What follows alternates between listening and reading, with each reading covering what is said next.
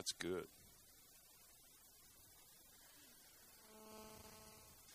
You came back.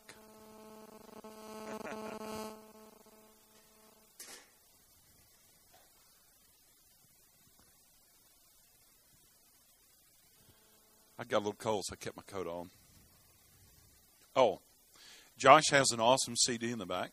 Those of you who like his music, you should get it. It's really good. And I have 4 teaching CD series in the back. They're $20, or if you get 4 of them, they're $60. No, they're $80. See, never mind. Just go get them if you want them. If you don't, I'll take them home. I'm good. Everybody all right? I want to read a verse of Scripture to you from the Bible.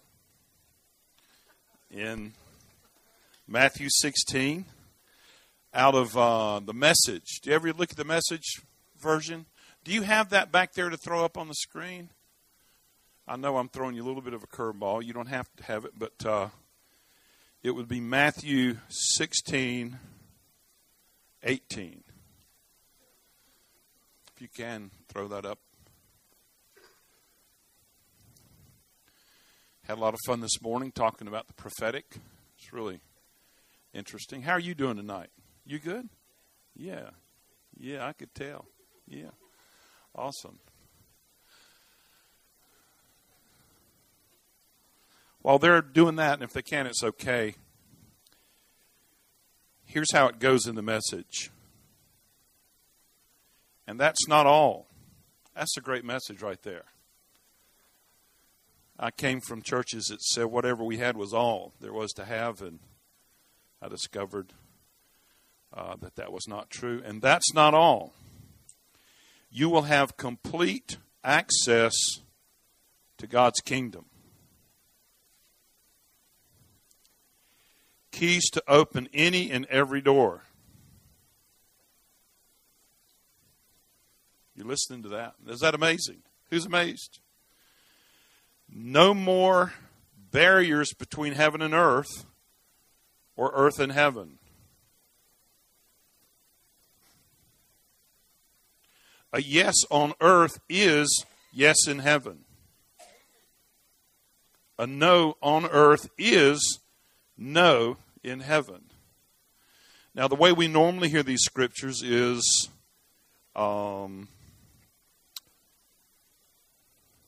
actually, it was verse 19. I'm sorry, I had written this in my Bible, so I got a little bit that wrong. And I will give you the keys of the kingdom of heaven, and whatever you bind on earth will be bound in heaven, and whatever you loose on earth will be loosed in heaven. And, you know, we can read that and think, well, that's nice. But let me read the Message again, because I think it brings this to mind in a little bit different way. And really, it only... Actually, what I'm saying doesn't, what I'm reading from the Bible affirms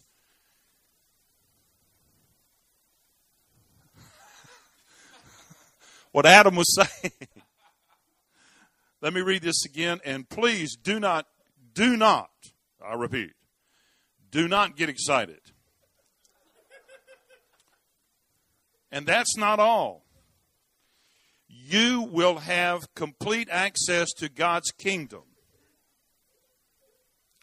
Keys to open any and every door. No more barriers between heaven and earth and heaven. A yes on earth is yes in heaven.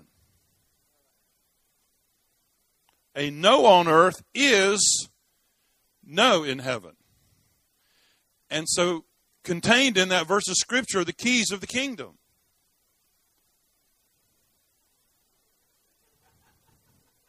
What are those keys? Yes and no. It's so simple, we walk right past it.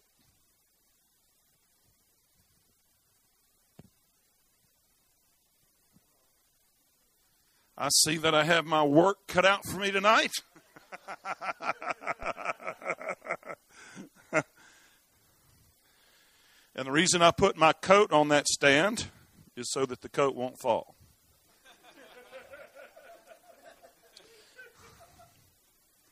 Now, whenever I'm here, rule number 1 is have fun. Rule number 2 is read rule number 1 again. And I don't remember rule number 3.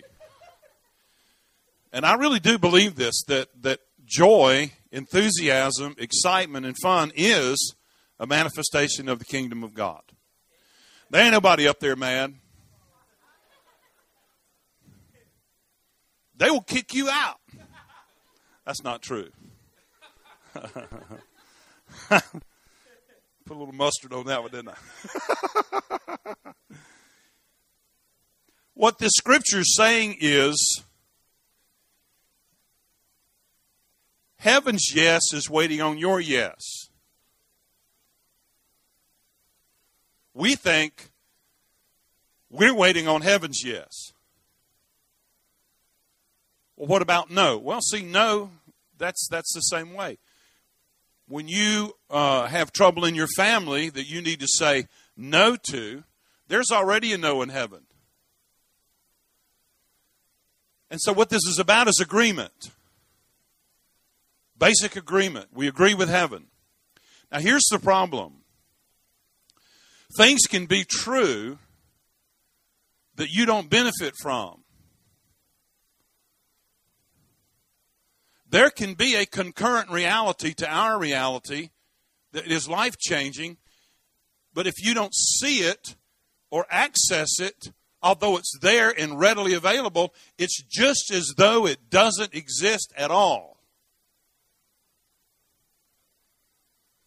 And that's the reality of the kingdom of God. That's the reality of the kingdom of heaven.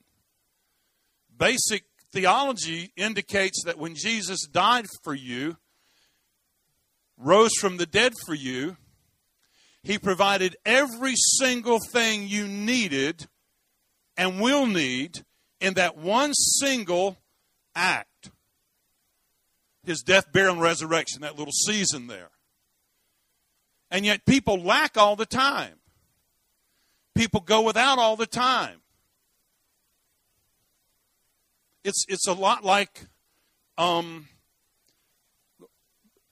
radio waves. I mentioned this the other night. You know, right through this room right now, there's information flowing. There's music flowing. There's philosophical discussions flowing. There are directions flowing for lost people. There's information for people that desperately need it.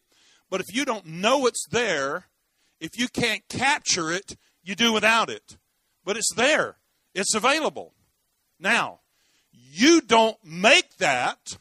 You simply tap into what is, if you know how, if you're equipped. And see, that's a picture of the realm of the heavens. Heaven is not bankrupt tonight. Heaven did not check with Washington, D.C.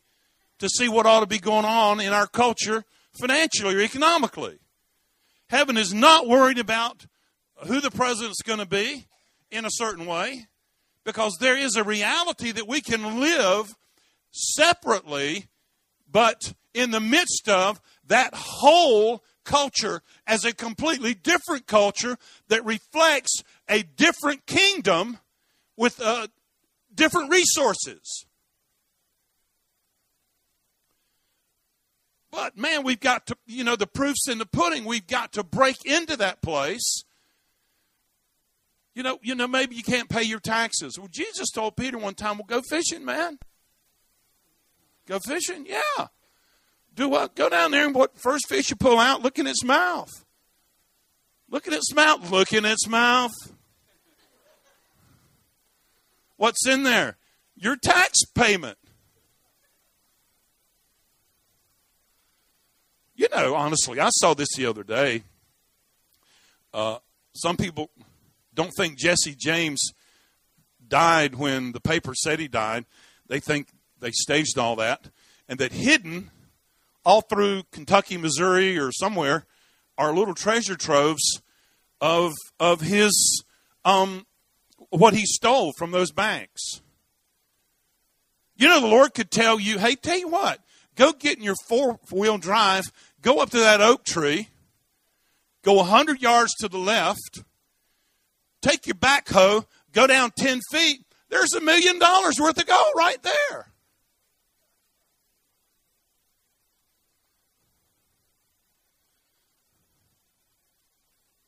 Now you can say that's ridiculous. Well, it's ridiculous to you. The Bible's ridiculous. Have you read that book?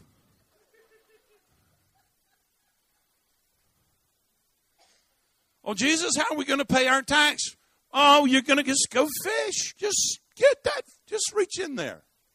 Which one should I grab? The first one.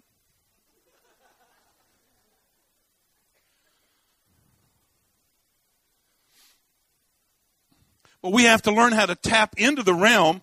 But if we don't believe it's possible, we'll never do it. We'll just stay the way we are. We'll just stay the way we are. Turn over to John chapter 1. Adam told me not to apologize for my message tonight. So, I'm not going to. No, actually, we had a little lunch the other day, and I've been doing this over 40 years. And there were some young guys beginning to preach some, and it was a little feedback. And I gave them, I don't know how many different things, like 20 things of what not to do when you preach. Adam said I did all but one of them last night. The one I didn't do was cuss. Thank God. No cussing. Cussing is not allowed. So, I'm not going to cuss tonight. That's not good.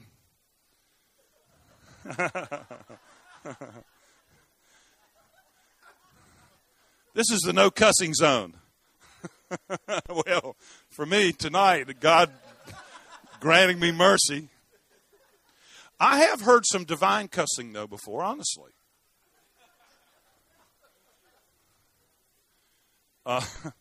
Now, I'm not saying divine in origin, but the circumstance was divine. I laid hand on this little girl one time, and she got so shocked by the power of God that touched her. It's like she got disconnected. None of her body parts worked. It was like watching a robot that was plugged in, and the electrical power gave it all its motor function, and you just unplugged it, and she hit the deck and said, "Cuss word!" But see, that was real. And you know, you think I'm digging a deep hole. I know my way out. Martin Luther said, the great reformer, he believed an honest cursing was more favorable to heaven than a fake praise. Yeah, and so I'm not defending people using bad language, but what I'm saying is there's a reality that needs to emerge in our hearts and our lives, something authentic that will shake things up a little bit. Well, I got through that. That was brilliant. I'm shocked at how that worked out so well.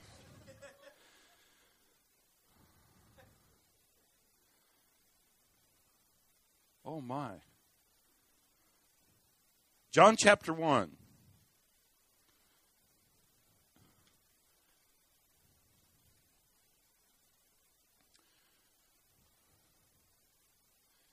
Let's go to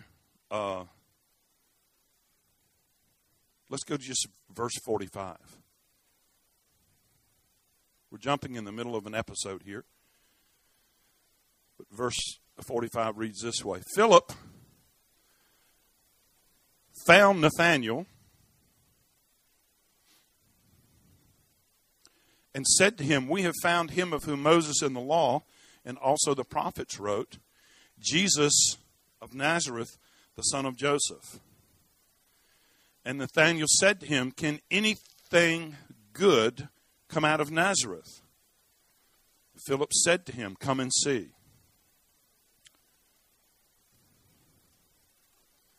Jesus saw Nathanael coming to him and said of him, "Behold, an Israelite indeed, in whom is no deceit or no guile.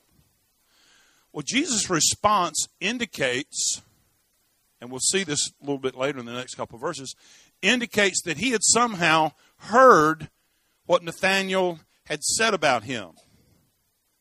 That's fairly evident from the text, but the way it's written a little bit later, it sort of seems to confuse that. But Nathanael basically is told, hey, we found the Messiah. He comes from Nazareth. And he says, man, there's nothing good coming out of Nazareth. Nothing good coming out of Campbellsville. No, Nazareth.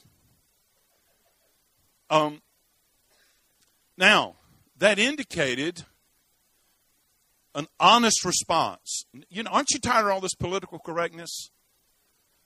You know, this lack of just reality, just honesty. Just what do you really believe about this?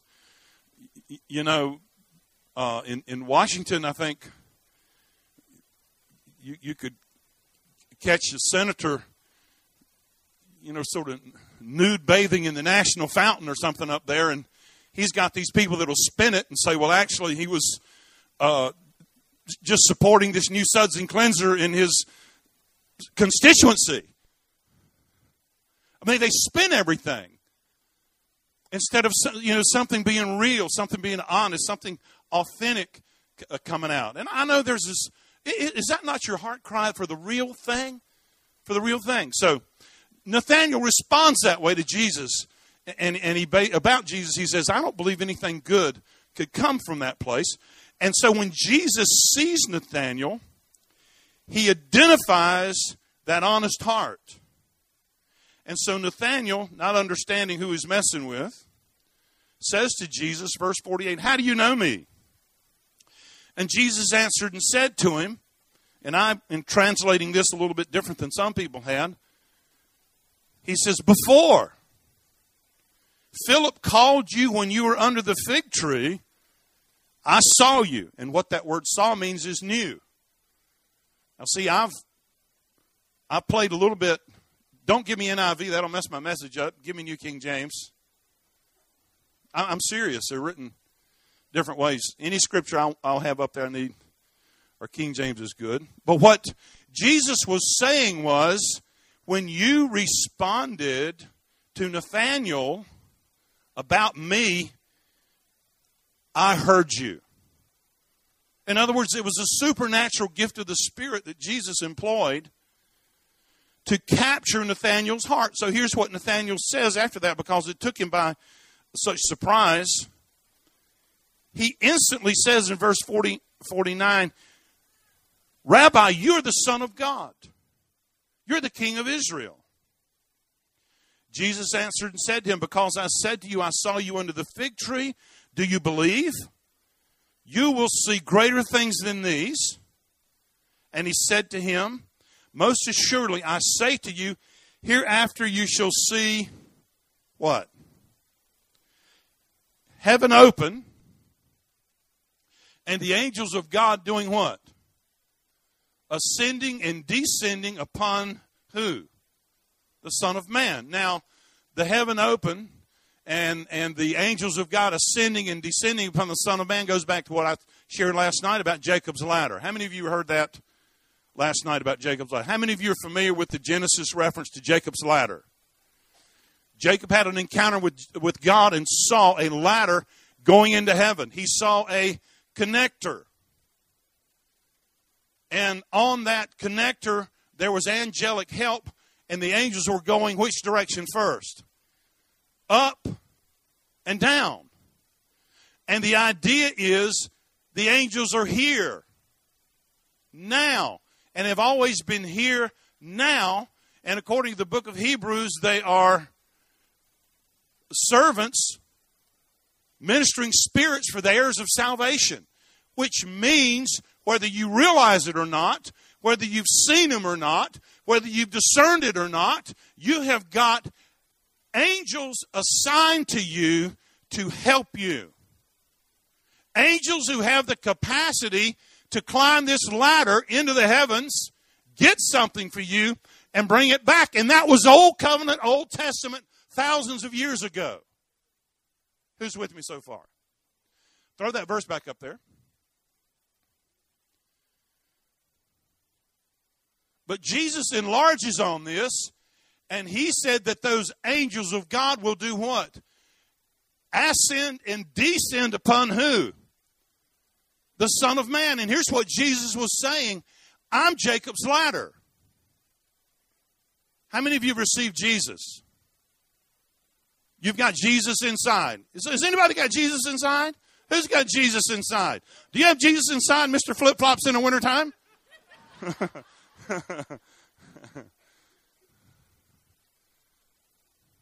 Does anybody have Jesus inside? Guess what you have the potential for, you Jesus inside people? You have inside of you access to the heavens. And I'm just preaching logically.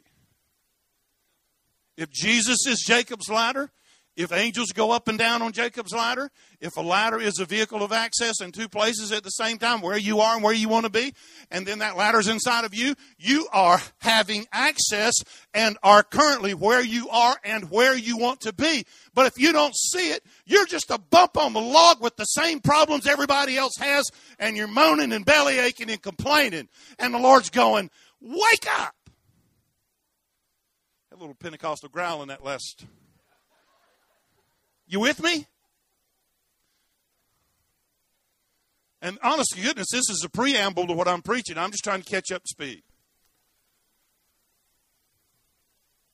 Now, I command the verse to reappear on the wall.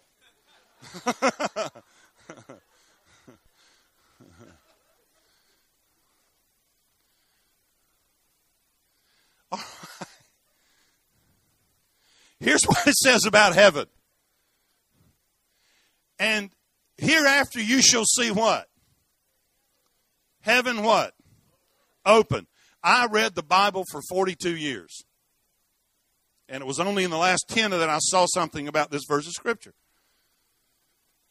Whenever I read it before, I thought, oh, good old Nathaniel tells Jesus the truth that nothing good comes out of Jesus' hometown. And then Jesus said, I heard you, and you're awesome. And Nathaniel goes, oh, you're the Son of God. And Jesus says, yeah, well, you're going to see heaven open. And I thought, good old Nathaniel, man, he struck pay dirt. One of these days, he's going to have a vision. He's just going to be standing there, and suddenly he's going to have a vision of heaven open. Wham! He's going to go, woo! Look at that. Wham! And that was the fulfillment of that verse. Who's with me? Does that make sense? That's not what Jesus meant, though.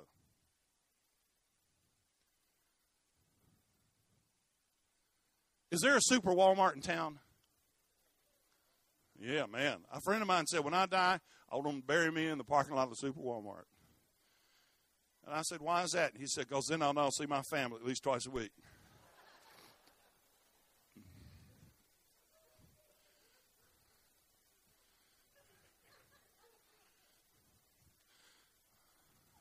Midnight one night, I said, I'm going to go to the super Walmart and get me a Diet Pepsi.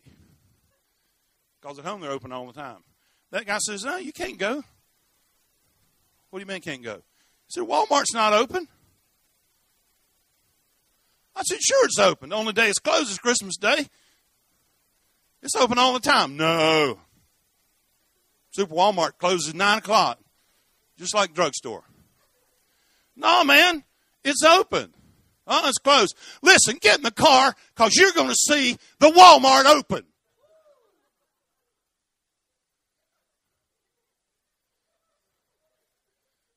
Guess what, ladies and gentlemen? Heaven's open.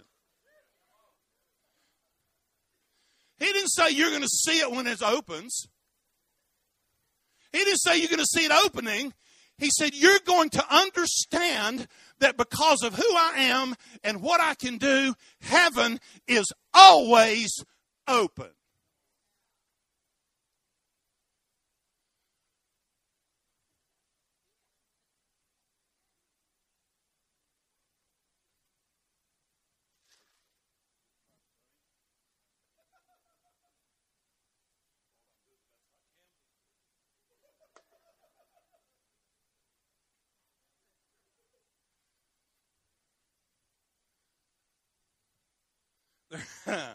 There's a whole lot of people believe heaven's closed. And it's not going to open till the rapture.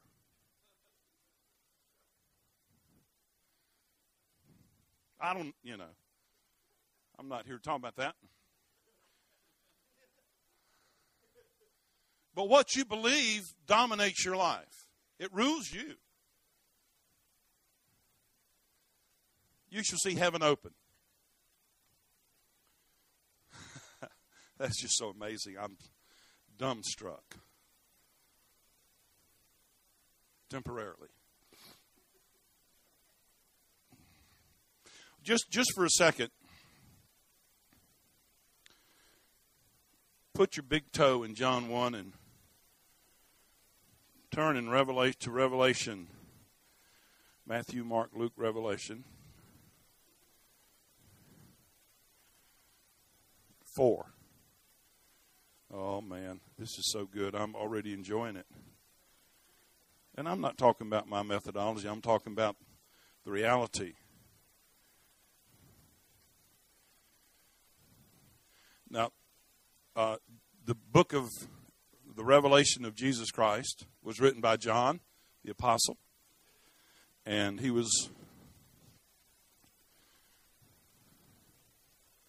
been deposited on the Isle of Patmos as a punishment for being an apostle and a believer in Jesus. It could have been because they couldn't kill him. A lot of history about that. Verse 1. After these things, John said, I looked, and behold, what did he see? Is that up there? A door. Now, see, that translation is a door was opened in heaven. Opened's past tense. It could read, I saw a door standing open. What John saw was what Jesus said, that heaven's open. The door into that realm is open. You don't open it. You don't close it. It's got nothing to do with what you like or don't like. No, it has a lot to do, he said, even with what you believe. No, here's the problem. What you believe determines whether or not you enjoy the benefit of the reality. Now, if you look in Revelation 3, verse 8. I know your works. See, I have set before you an open door, and no one can shut it. God has a habit of opening doors no man can shut, or shutting doors no man can open. The devil can't shut a door God opens. He can't open a door God shuts. He can tell you he can. He can tell you it's shut. And if you believe it's shut to you because it's a faith opportunity. It's a faith action. It's a faith reality. Now, let's also look at verse 20 of chapter 3 of Revelation. Jesus says, behold, I stand at the door and do what? If anyone hears my voice and does what? Opens the door, what will he do? I'll come into him and dine with him and he with me. Where's that door? What's that door all about? Oh, well, that's the door of salvation. That's what we tell people. He's standing at your heart knocking. If you'll open the door, he'll come in. Okay, that's an application. But where is that door according to the Bible? The shut door. Let me ask it differently. According to the Bible, where is that shut door in Revelation chapter 3, verse 20? I want you to think, because if you'll think through this, the dawn will come.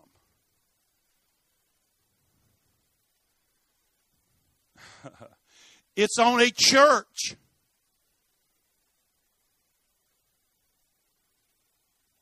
There's a shut door on a church, and Jesus is trying to get in. But what did you say? You just said a minute ago When God opens doors, nobody can shut them. When God shuts doors, nobody can open them.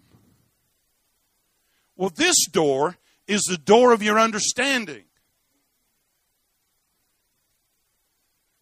Heaven's door is open. Here's where we are. The relationship the people in the earth have with the realm of the heavens are like living in adjoining hotel rooms with Jesus. What's between adjoining hotel rooms? 2 doors. Their door, your door. Jesus is in heaven, that's his room. We're in earth, that's our room. His door's open. We have our doors shut. And what's Jesus doing? Hello? And the door you need to open is the, oh my gosh,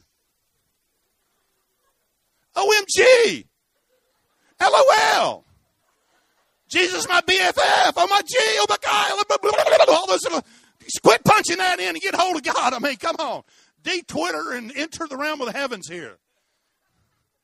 Are you with me? Heaven's open. Everything you need's there. Okay, now. This is awesome. This is so much fun.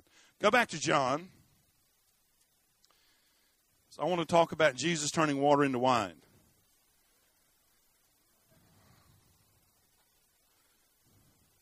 Now, if you go back to the text, Jesus says this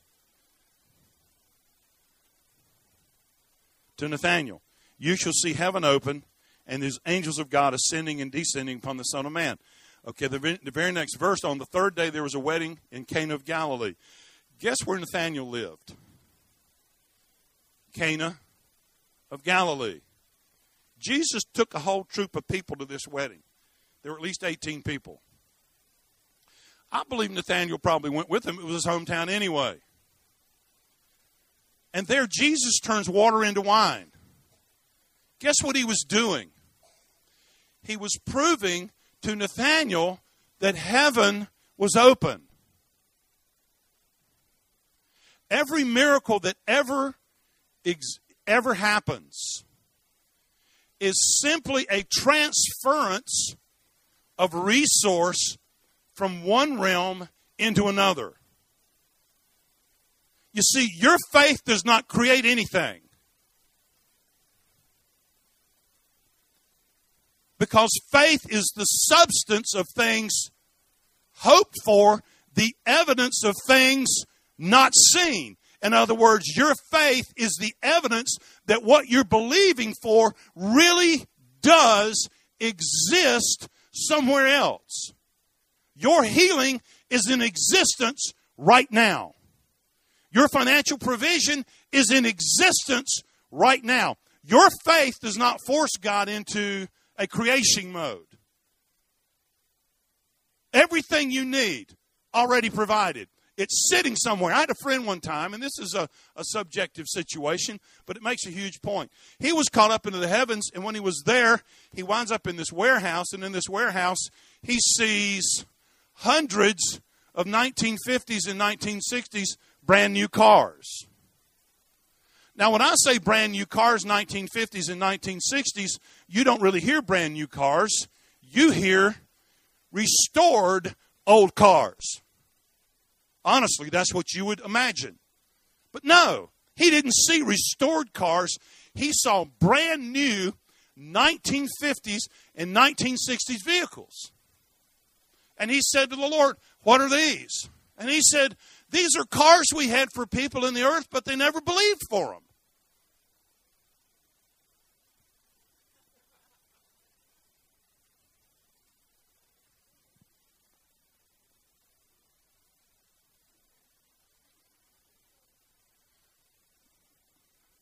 Let me read another verse here to give you an idea of what I'm talking about.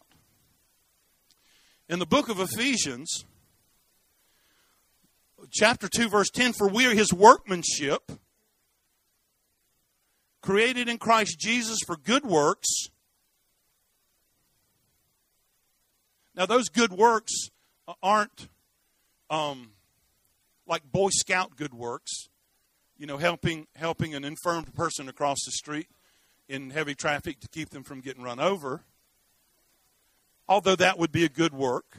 No, I'm not putting that down at all. That's awesome. No, it's talking about the good works, the miraculous intervention of God. For we are his workmanship, created in Christ Jesus for good works, which God prepared when? Beforehand. Why? So that we should walk in them. Every single thing you need prepared. Every adventure you're supposed to go on with the provision and the protection and the encounter already prepared by God. He's just saying, come on. Walk into what I have for you.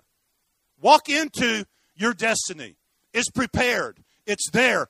But for you to benefit, you've got to participate. You've got to expand your viewpoint of the realm of the heavens. It's not just the place you go when you die. It's the place Jesus told us that we should demand by prayer that what goes on in that place goes on in this place. Man, it was the company prayer. Our Father who art in heaven, hallowed be thy name. Oh, we love praise. We love worship. God's to be honored. Your kingdom come, yes. That glorious day when the kingdom of God dawns on the earth and all the enemies are under his footstool. But that's not what he was saying. Your kingdom come on earth as it is in heaven. See, that was a demonstrative proclamation, not a begging prayer. But see, until you're confident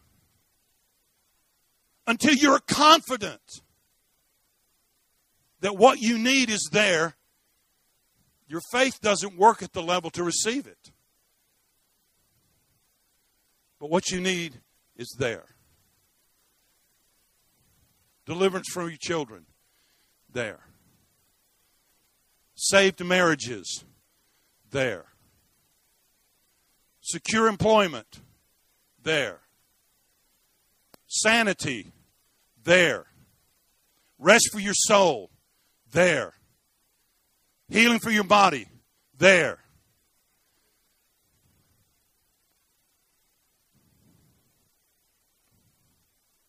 Now, how do you access what's there? Gee, I don't know. That's a good question. I don't have. No. How do you access what's there? Well, financially, and rest, the offering's already been received. You know, this isn't a trick. No, in your finances, you access the realm of the heavens. Let me tell you, I was telling Adam this day. Here's what I tell my church. I say, here's my job. My job is to get you to give some money to the church on a regular basis and be happy to do it. And I say, never give anything here under pressure or manipulation, ever. That's not the kingdom. But then I teach them about sowing and reaping. I teach them that even Jesus himself expected a return out of dying on the cross. And see, we are afraid to have an expectancy. Now let me prove that. It says, for the joy set before him, he endured the cross, despising the shame. And you, my dear man, are part of the joy that was set before Jesus so that he would endure the cross and despise the shame. Because he was the original corn of wheat that if it should fall into the ground, it would not die alone, but it would bear much fruit. It is a never-ending reality of the kingdom. When the poor widow needed a touch from God, needed deliverance, needed resource, she asked the prophet to help her. And the prophet says, what do you have? And she says, I got just enough little nothing here to eat and die. He says, well, let me give you some advice. Give it to me. How cold and callous that sounds. No, it was her answer. Her answer was to exercise faith, give to the prophet, because the prophet said, if you do that, the cruse of oil will not fail, and the barrel of flour, or I don't know, cruse, barrel, flour, oil, it'll never run out until provision comes in a normal way. And so every day there was provision there where there was none before. Where did it come from? It was in heaven all along. And then there was the widow woman whose son was going to get sold into slavery. She asked for the prophet's help, and the prophet says, what do you have? And she says, nothing but. I like that. Nothing but. You know what Jesus needs to help you? You're nothing. Woman at the well. Jesus offers living water. She says, where do you get this water? You have nothing to draw with. And Jesus is thinking, nothing's enough for me. I'll change your life with nothing. You'll never take a sip of this water here before your life is so changed, you'll run back home and change your city as a female Samaritan. And so the woman says, how am I going to live? They're going to take my son as payment for my debt. You know my husband, he helped you all those years. And here I am, my children getting ready to be sold into slavery. What do you have? She says, I got a little bit of oil. He says, that's all we need. Go throughout the neighborhood and get barrels and buckets and jars and cans. Bring them all back here. Well, why? Because that's where we're going to put the oil in. Think about the faith it took her to go around the neighborhood begging for barrels and buckets. And what do you want it for? You put oil in it. Where are you going to get oil? I don't know.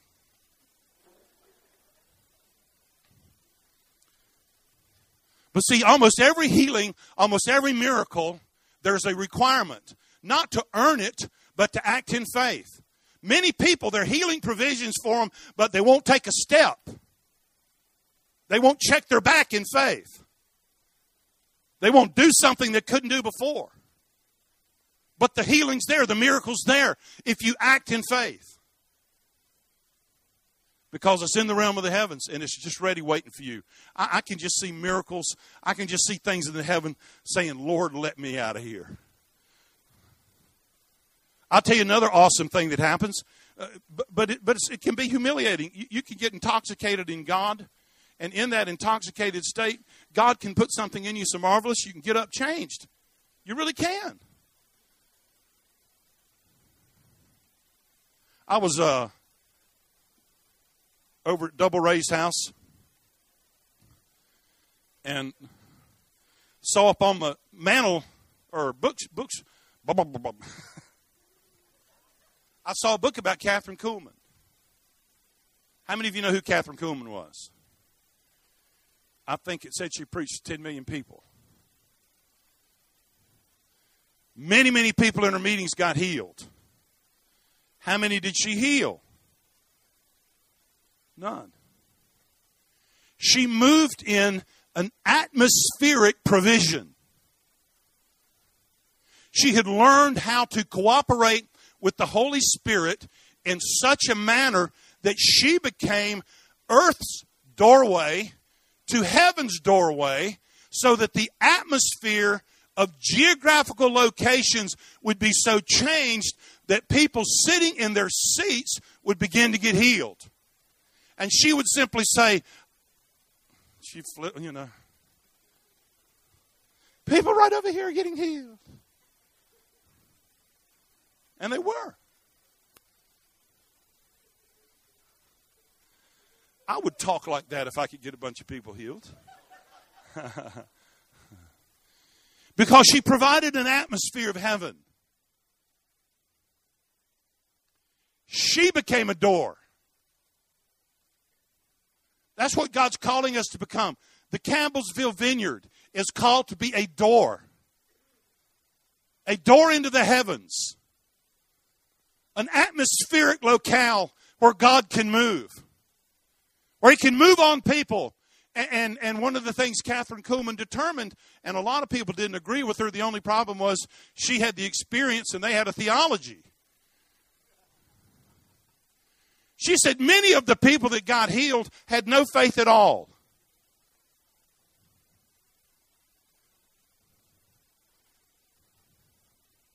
They were just at the right place in the right atmosphere. It's like getting rained on.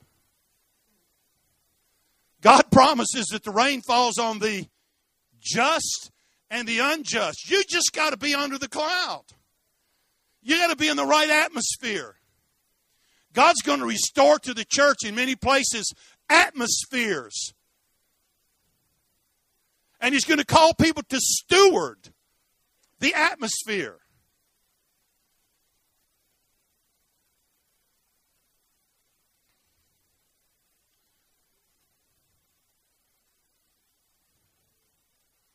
I just thank you, Jesus. You're so wonderful, Jesus.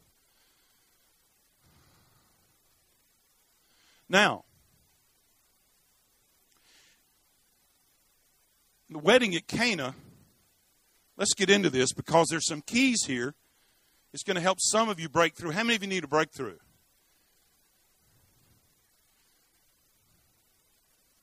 Let me ask that differently.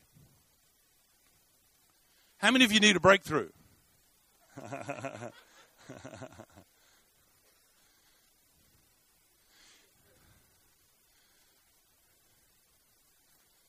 Do you need a breakthrough too? Awesome.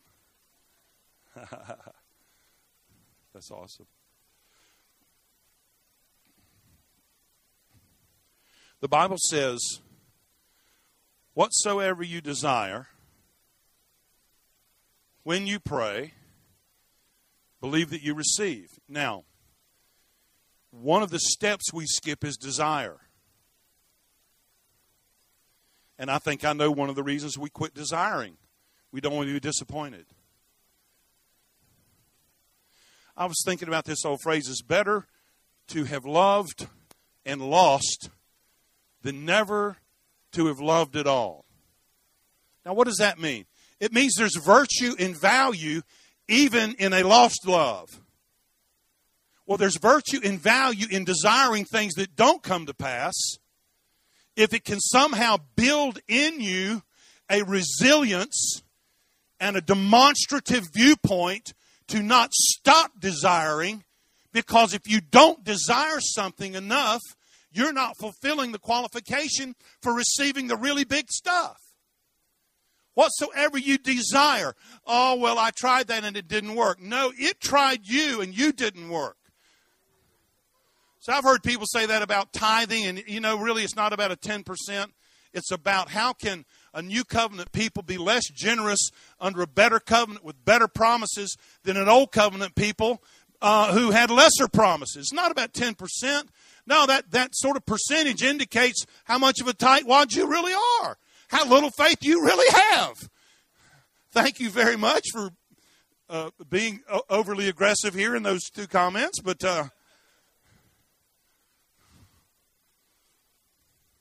now, whatsoever you desire. But see, what's happened is people say, well, I tried that and it didn't work. No. It tried you.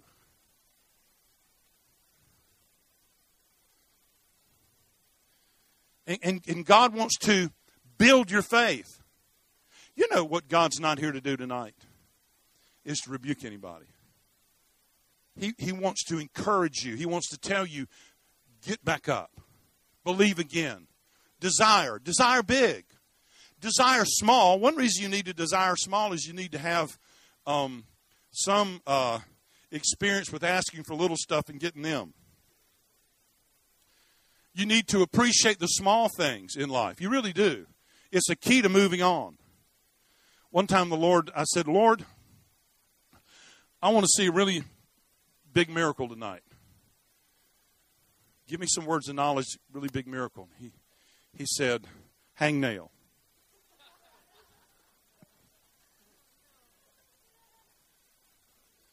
I thought, hang nail? I'm not going to give hang nail.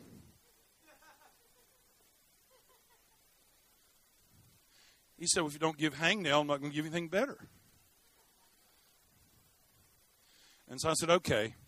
Because you got a really bad hangnail. It bothers you. Still hurts. And that's God. God's interested in your hangnail and your hernia. I mean, hiccups, hernia, hangnail, all the H's he's concerned about. Sorry. No, I'm not apologizing. No, I'm not sorry at all.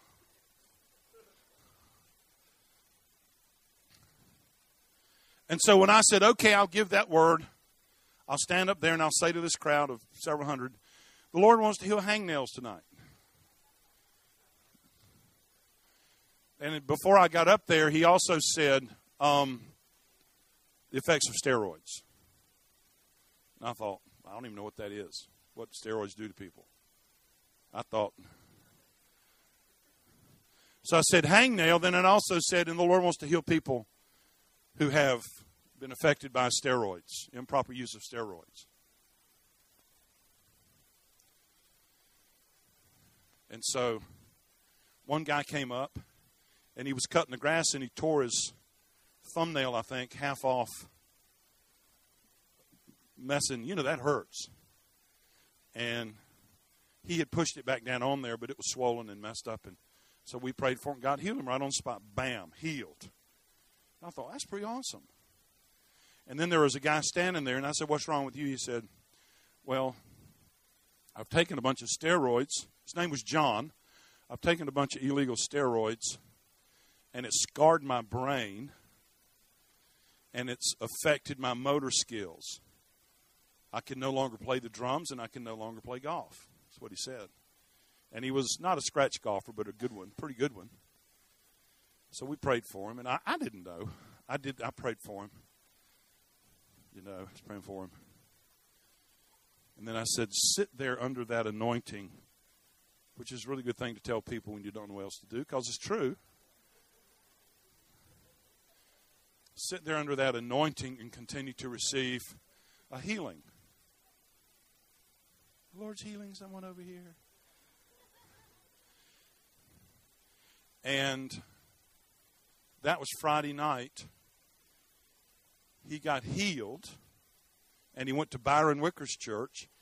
And during their ministry time, their drummer had already left. They knew him. He said, can I play the drums during the ministry time? He got up there and played the drums. And Becky said, God, we ought to add him to the ministry team. He's really good. Then he went out and played 18 holes of golf. I think shot in the 80s. I've never shot in the 80s. And then he went to the doctor, and they did an MRI, whatever those scans are. And the doctor said, what happened to you? He said, what do you mean? Well, you look like you have a new brain. I don't see the scarring.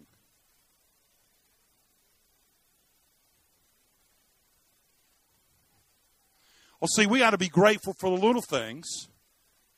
And God really will begin to give us bigger ones. But you need to desire. What's if you desire? Okay, Jesus is at the wedding at Cana. Let me get into this. Now, both Jesus and his disciples were invited to the wedding. And when they ran out of wine, the mother of Jesus said to him, count with me these words. They have, that would be 2, no wine. 4 words. Here's what she didn't say. Jesus, you need to do something, bud. It's time to break out of this lethargy and do some miracles.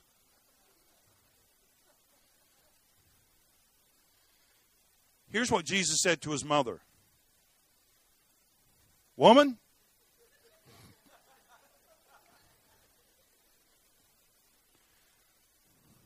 what does your concern have to do with me? My hour has not yet come. Now, that woman probably doesn't mean what it means exactly when we're in the South, and you know, but it sort of does. It's not, dear, I beg to differ. No. Now, let me tell you, when I was growing up in the 50s, my mother would come in the kitchen, and she'd open the cabinet, and she'd say, Robin, I'd say, yes, ma'am. The trash can is full.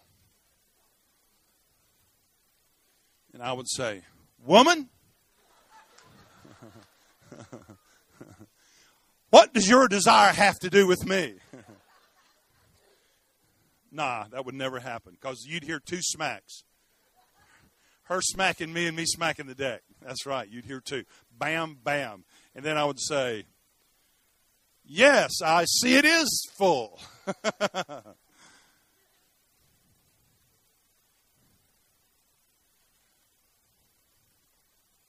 But then Jesus' mother says to the servants, whatever he says to you, do it. Now here's where Jesus' mom was. And here's where you need to be. And this goes against religion and some tradition. You need to stop taking no for an answer.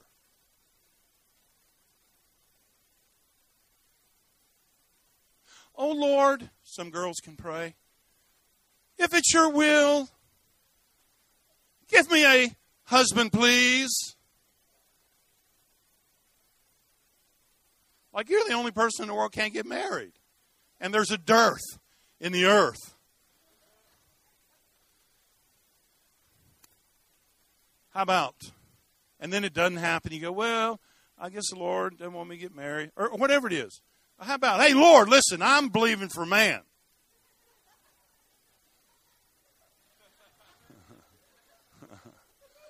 Bring him on. Time's a wasted. And I don't mean any old jackleg. I want somebody good. I want him big. I want him handsome. I want him rich. I want him smart. I want him tender.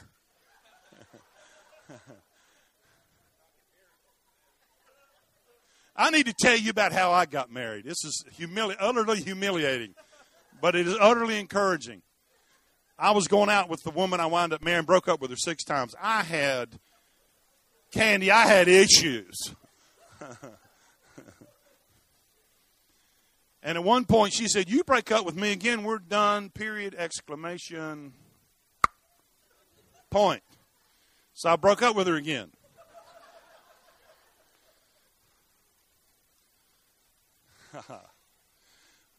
And so we were in the same small church, didn't speak for 6-7 months, pretty good while. And then one day I was going to the Christian bookstore because I didn't know enough stuff yet. Actually, the Lord said to me, you know, Robin, you think you have all the answers. You just need to be quiet when the Lord's talking to you. He goes, you messed up if he's talking to you. I said, well, what? He said, you just don't know the questions. You don't got the right questions. So on the way to the bookstore, and I had been in a 6-month dearth or absence of the discernible presence of the Lord. Who knows about that? It's just like, I know there's a God somewhere, but he ain't around here much, which is inaccurate, but you feel that way. So the Lord said to me, the presence of the Lord comes into my car. I go, wow, I remember this. And the Lord begins to speak to me. He says, Robin, would you like to get married? I'm thinking,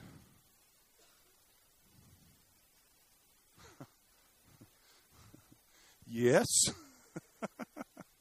I'm really thinking, what is the matter with him? Of course, He said, you want to get married? I said, yes. He said, well, what kind of woman would you like? I said, oh, well, Lord, somebody good for the ministry. Maybe sings good, plays piano, teaches Sunday school. And he left.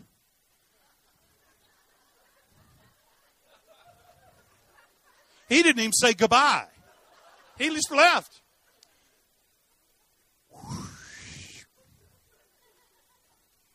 And I said, man, I got that answer wrong. I got that answer. And I was wondering, what is the deal here? I'm so confused. I thought I understood something about the Lord. I just don't get any of this. Do you want to say yeah? And I tell him and no, and yes, and no, and here you. So, a few minutes later, comes back in the car, and he said, come on.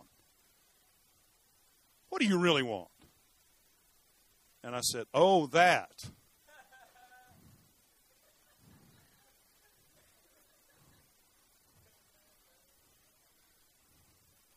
Does anyone know what that is?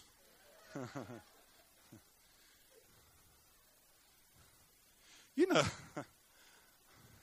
there's some things people don't talk about in church. Have you ever noticed that, Adam? It's just not around here. Good. Well, I said, well, you know, Lord, like those pinups in Playboy. Now, that's a terrible thing to say. I'm not saying this is nice. I'm not saying it's awesome. I'm not saying it's noble. I'm saying he was trying to get me to be honest with myself and tell him the desires of my heart, right, wrong, or indifferent. Because all that baloney, I wasn't even tempted. Huh? All of that nonsense was plugging up the works. And I gave him the basic carnal man's description of a woman. Warts and all. He said, okay. See you later. I'll work on it. Now, truth is, I've got a lovely wife. And she's, not sort of Playboy, that loose kind of, material. You know what I'm saying? She's not like, because, honest to goodness, you don't want your wife taking her clothes off and getting her picture published all over the world. You want somebody more wholesome than that? Come on. I don't know. I'm trying to help somebody. I'm trying real hard, but no. But the Lord showed me this verse. Honest to goodness, what I'm saying is so utterly important. This whole thing about being honest. You see, we won't tell the Lord really what goes on in us because we don't understand already He forgives us in advance. You don't get forgiven because you repent. He's forgiven you. Your repentance helps you enjoy it. And all He wanted me to do is just be honest. And He wasn't saying to me, that's a noble desire, young man. No, He was trying to help me. And so I was being honest with Him. That's vital. My goodness. The Lord is near unto all them that call upon Him. There's no period. There's a comma. That call upon Him in truth. The law came by Moses, but grace and truth came by Christ Jesus. That's what's married. There's no way you can be honest with God and not advance. There's no way you can admit the deep places in your heart and God turn away from you. He will turn towards you more and more. He will bring you out of dark places. He really will. I was in a dark place. I had been depressed for months. And that's how He brought me out and got me married to a beautiful woman. I can boldly say my wife and I have had so few arguments in 36 years, it scares me. I'm thinking, surely this has got to end somewhere. Now, we've had lots of problems in other areas. We've had lots of battles to fight. But when the Lord fixed that, He fixed it really good. And I have a feeling there is an equation that the depth and profundity of your honesty with God releases to you the depth and profundity of His provision. My.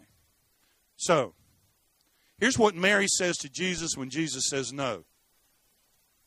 She says, boys, whatever He tells you, go do it, because I'm not done with Him yet. With Jesus. She meant business. Jesus had already said no. You know, you cannot find one place in the New Testament where someone asked Jesus to heal him that He did not heal him. Not one place. Not one single place. Not one. But times it seemed like no was His answer. And here's why I believe He's that way. In our condition, we have got to have the capacity to break through what I would call a presumed veil of God's indifference. It feels like He's indifferent. It feels like He doesn't care. guess what? Those are feelings. And you'll be dominated by them, or you will just walk right through them. And you'll be amazed. The devil will bluff you. He'll lie to you. He'll trap you behind rubber bars and tell you they're case-hardened steel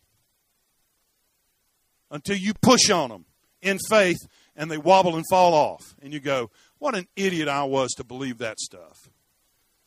You just walk right through them. You believe God. You believe God. Now, woman, what does your concern have to do with me? That sounds like a no. Does that sound like a no? My hour's not yet come. The Son of God is telling his mother, it is not time for me to do what you think I should do. Guess what she says in her heart? It's what you think. I don't know how else you read this. I'm so glad it's in the Bible.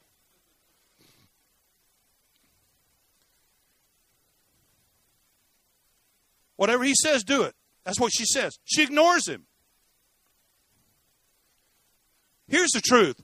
When God says no to us about major things that the Bible clearly indicates he wants to do for us, you need to ignore his no, just like he never said it.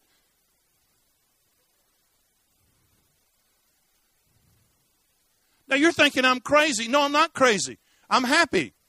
And I'm happy because I don't believe what you believe.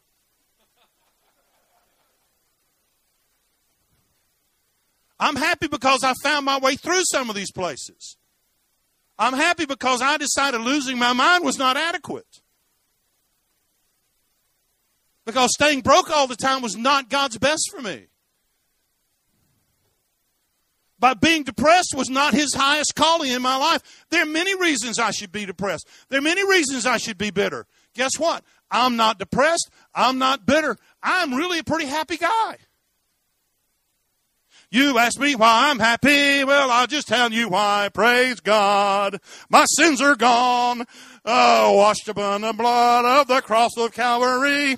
As far away as the blood and east from the west. The sea of God forgetfulness is good enough for me. Praise God. My sins are gone. We put that on the next Ember CD.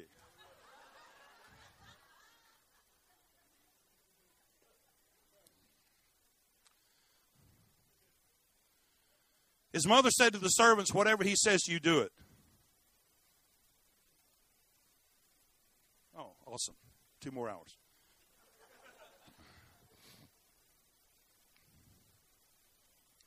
Now there were set there 6 water pots of stone according to the manner of purification of the Jews, containing 20 or 30 gallons. Jesus says to them, fill the water pots with water. What happened? How do you go from no to, all right, let's have a miracle? How do you? What happened there?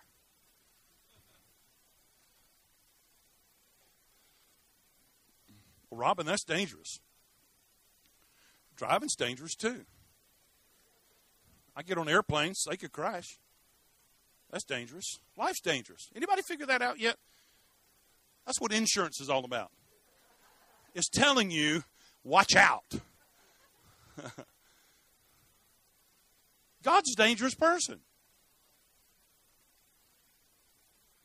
Lord, if that be you on the water walking, bid me to come. That is a crazy thing to say. What if it's somebody acting like God? You ever thought about that? Be a ghost. Yes, this is God. Come. That's crazy. Oh, man.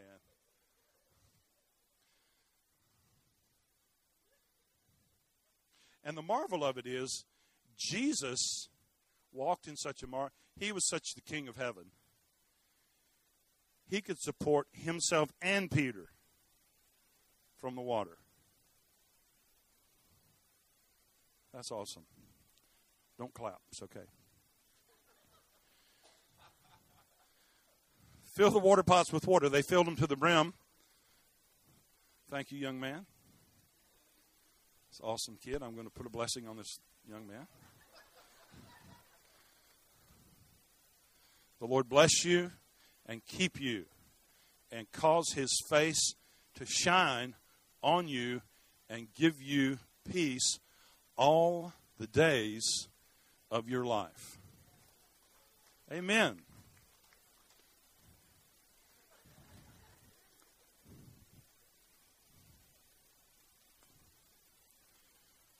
Jesus says, draw some out now and take it to the master of the feast. They took it. The master of the feast tasted the water that was made wine, did not know where it came from, but the servants who had drawn the water knew. The master of the feast called the bridegroom. He said, every man at the beginning sets out the good wine, and when the guests have well drunk, then the inferior. You've kept the good wine until now. How many of you want the good wine? Or you got to walk through this door here where it doesn't seem possible? How about the Syrophoenician woman? She begs Jesus to heal her daughter, and he ignores her. Round one. She beseeches him again, and he says, what does he say? No, that was round three. I didn't come for your kind. Basically. Round two. She beseeches him again. Round three. I'm not going to give what I have to the dogs. I'm going to tell you something. If one of you came up here and said, pray for me, and I said, no, I'm not going to give what I have to dogs, you would be indignant. That's the B word for a woman. Nobody likes that. The B word. No. But what do you do when Jesus calls you a dog? Bark. See, if you understand it, there's no way to lose. Jesus, heal me. Ignored. Jesus, please heal me. Didn't come for you. Jesus, please heal me. I'm not going to give what I have to dogs. Woof, woof, woof. Oh, oh, oh. And he says, what faith? That's exactly what happened. And he heals that woman's daughter. That dog. Her daughter.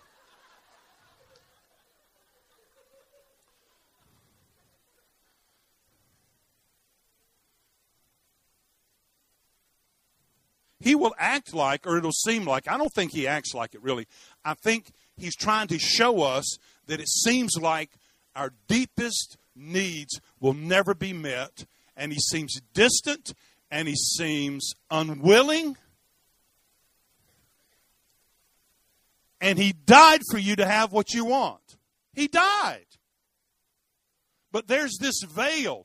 There's this Adam's fall veil of seeming ambivalence. But the truth is, heaven's open. The truth is, the devil can't shut the door. The truth is, the only door that can shut's the one in your understanding.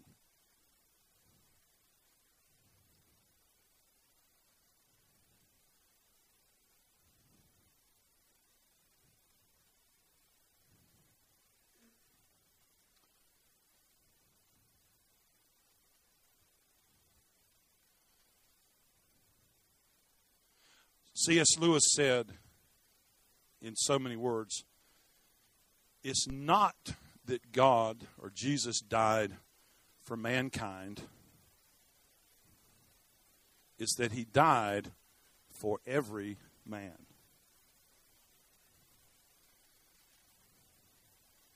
Now here's what that does. You've got to go from mankind to the particular person he died for. The one whose hair he's counted tonight and could give you the total instantly. The one who knows the end from the beginning. Now, one of the things I thought, Lord, why is life so complicated and so hard? Knowing the Lord, I believe there's a reason.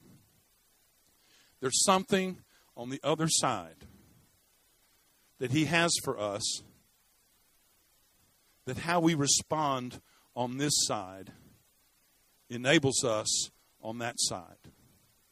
You know, life is tragic. There's no way around it. My father dropped dead at 62. I didn't understand it. Really didn't. When I asked the Lord to explain it, there's no explanation. Why did that happen, Lord? Heaven's no, you know, you could give me reasons and they're stupid. They're dumb. Well, heaven needed my dad. Heaven didn't need my dad. I needed my dad. But you know, Jesus doesn't explain. Here's what he does. He comes and suffers.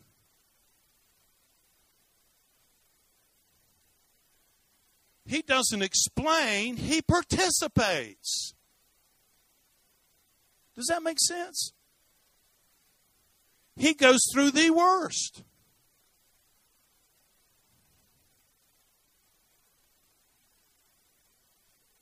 Because he knows out of it will emanate healing. Out of it will emanate ultimate satisfaction beyond anything we could ever imagine. Out of it will emanate encouragement he can deposit in our lives to believe him right here, right now. The only thing that separates us oftentimes from an amazing encounter with God is simply pushing back all the I should have done, I shouldn't have done, pushing all those out of the way and just saying, here's my yes to heaven's yes. What do you need tonight? Yes. And all those things that explain to you why the answer is no are wrong. It's yes. It's yes. It's yes. It's yes. It's yes. It's yes. It's yes. It's yes. And all those things trying to destroy your life that you're resisting, your no is heaven's no. No, that will not continue. No, I will not go down that path anymore. No, I will not do that again. Not because I'm strong, but because the Lord's strong and he is releasing right now